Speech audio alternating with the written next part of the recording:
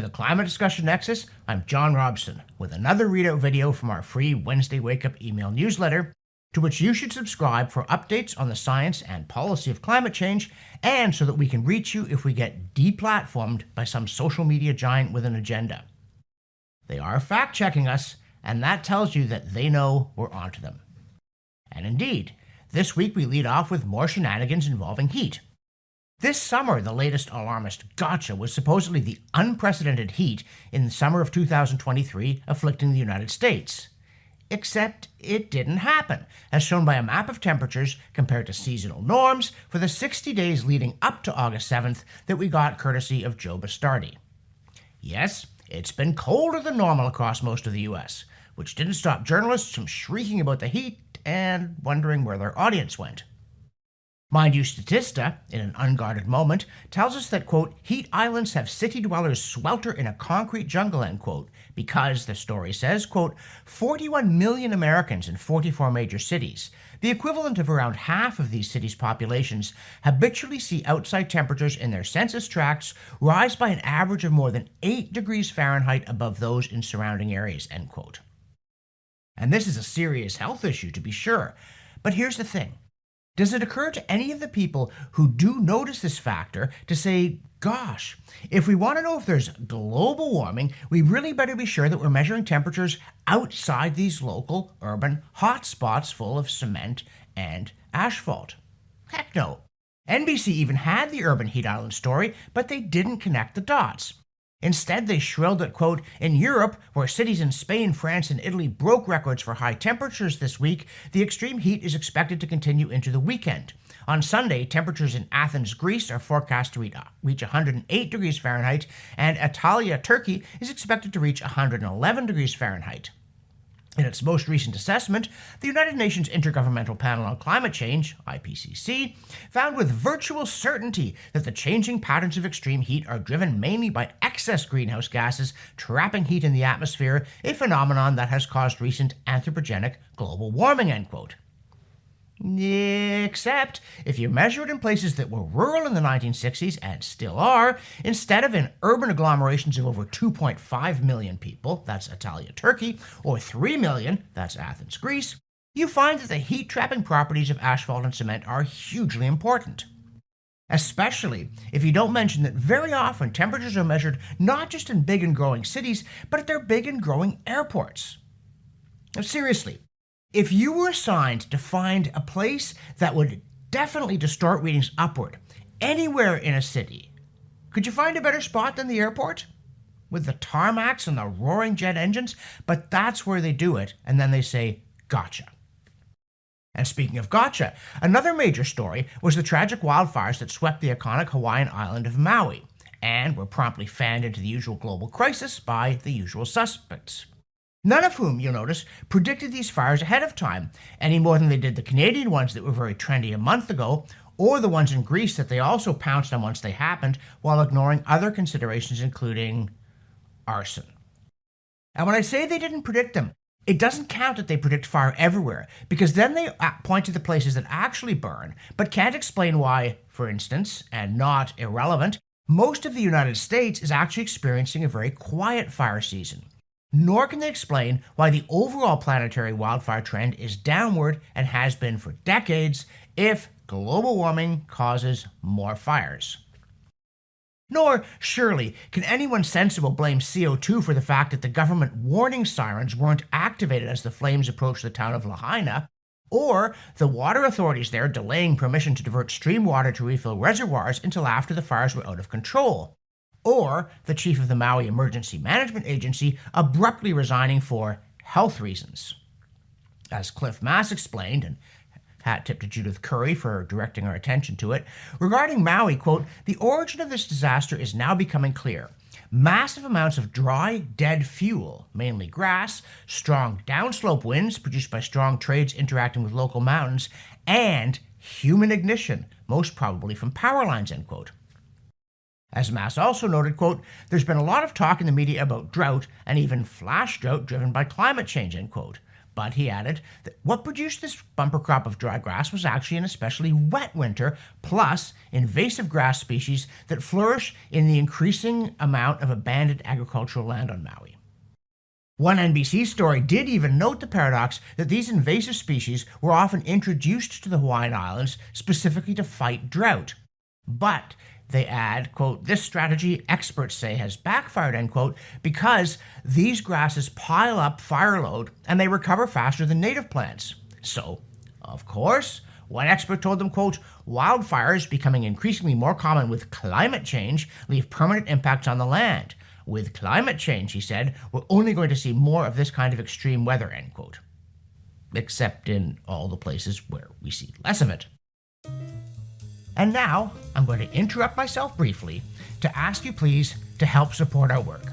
Because here at the Climate Discussion Nexus, we don't get lavish government grants, we don't get big foundation money, and contrary to what our critics say, we're not in the pocket of the Koch brothers. We're dependent on our viewers and our readers to make a pledge, one time or monthly, big or small, just click here, a cup of coffee a month. That's what it takes to help us keep producing these videos and our newsletter and pushing back against the climate alarmist steamroller. And now, back to me. In the newsletter, we also shared the BBC weather forecast for July 12, 1999, which might seem eccentric, but the point is, temperatures that were meant to reach 29 degrees Celsius were then shown as orange on the map and described as, quote, one more day of fine and dry weather, end quote.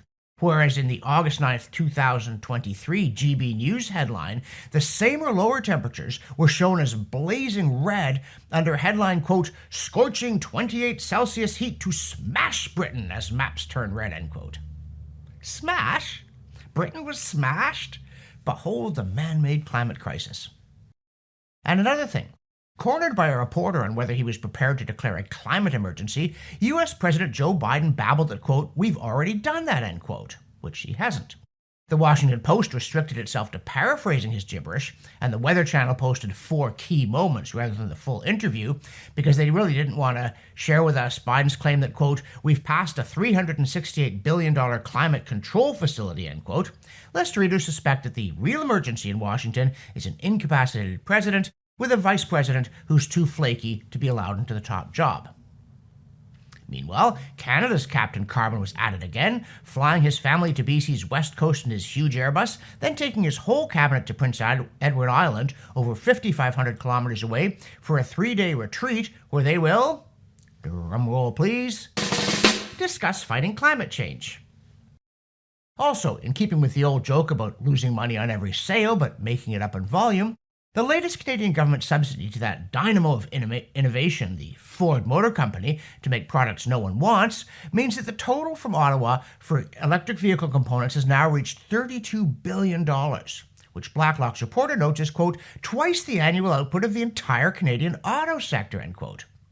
Industry Minister François-Philippe Communism gushed that, quote, it's pretty remarkable what we have achieved in just a few months, end quote.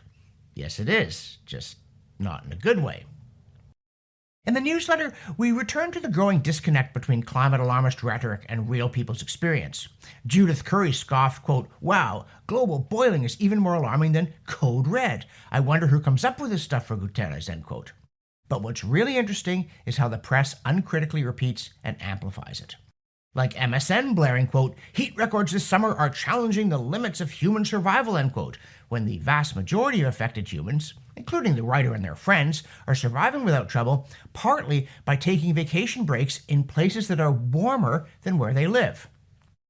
Then there's the New York Times, and thanks to Mark Morano for pointing out this one, yelling, quote, is this the end of the summer vacation as we know it? This year, everything from scorching heat to fires, floods, tornadoes, and hailstorms driven by climate change have disrupted the plans of travelers around the world, end quote.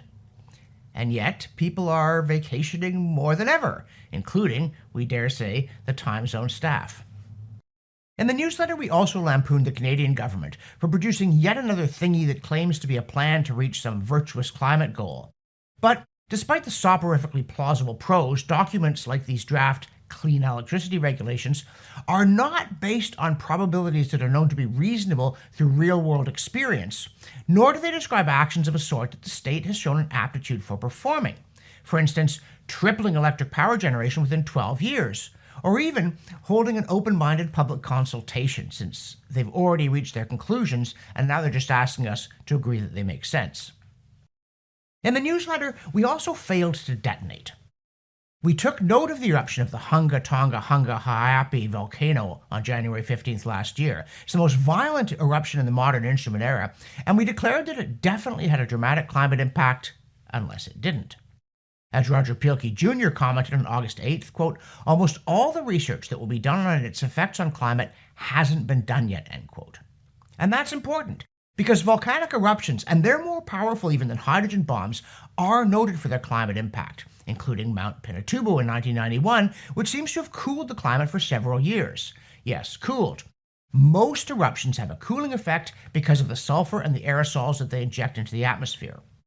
Now, Hunga Tonga was bigger than Pinatubo. It was bigger than anything since Krakatoa blew in 1883, and Krakatoa again cooled the planet by perhaps half a degree or more for months. But Hunga Tonga was also different because its primary effect was to add vast amounts of water vapor to the atmosphere, partly because it happened 150 meters beneath the surface of the sea and nevertheless managed to blow things sky high. And water vapor is, as any climate alarmist politician, activist, or journalist probably doesn't know, the most potent greenhouse gas by far. Yep. In fact, the generalized panic over CO2 relies overwhelmingly on a so-called amplification mechanism, where a small warming from the dreaded carbon pollution in turn causes more evaporation to raise the amount of water in the air, and that's what's meant to trigger climate breakdown boiling, if in fact it happens. And Hunga Tonga skipped that step and just pumped the water in directly, adding perhaps as much as 10% to the normal load of water vapor, or maybe 30%, climate being far from an exact science in real life. So, it would be easy for us, and it would be in the alarmist spirit, to swoop, to go, yeah, that's what caused the heat this summer, it's all absolutely certain. Instead, we're going to say, again, that climate is very complicated. Its feedback mechanisms are transcomputable, and so we should urgently rush to wait and see. And we'd like to add that alarmists might usefully do the same, except it wouldn't be very alarming, now would it? In the newsletter, we also took a trip down memory lane, because in February and March of 2022, we ran a series summarizing a scientific paper by a team of Italian scientists led by Gianluca Alimonti, which presented a review of data on extreme weather and found little evidence of upward trends in most types of natural disaster. This paper inevitably ran afoul of the climate censors, who mounted a media campaign to get the journal to retract it, even though they couldn't identify anything scientifically wrong with the paper. The journals asked the authors to add more data, which they did, and then, even though most new reviewers praised the revised article's quality, the journal caved into the bullies and announced that the whole thing would be retracted. Partly because one reviewer who admitted the paper was correct warned, quote, think of the implications of publishing it, end quote. Well, we say, think of the implications of not publishing it, and especially of not publishing it on the explicit grounds that ignorance is strength. And so we reran our item on that paper's findings on hurricanes. They grab a lot of attention, of course, because they grab people's roofs, and they play a central role in debates about climate change policy. One routinely encounters claims such as, quote, we are seeing more hurricanes, tornadoes, floods, and other natural disasters because of climate change, end quote. But actually, to date, the paper said, quote, global observations do not show any significant trends in both the number and the energy accumulated by hurricanes, as shown in Figure 1, and as claimed in several specific papers for the USA, which report the trend dating back to over 160 years ago, or for other regions of the globe, end quote. But the public apparently must not be told. We tell you anyway. We also return to the topic of a summary series that we ran this summer on the Clintel report on the IPCC 6th Assessment Report, because report co-author Marcel Kroc also included a chapter tracing how scientific language that was more or less accurate in the body of the Working Group 1, that's the physical science report, got twisted in the summary for policymakers and then distorted out of all recognition in the Working Group 2, which is social impacts report. And it's an important reminder that the IPCC isn't one group.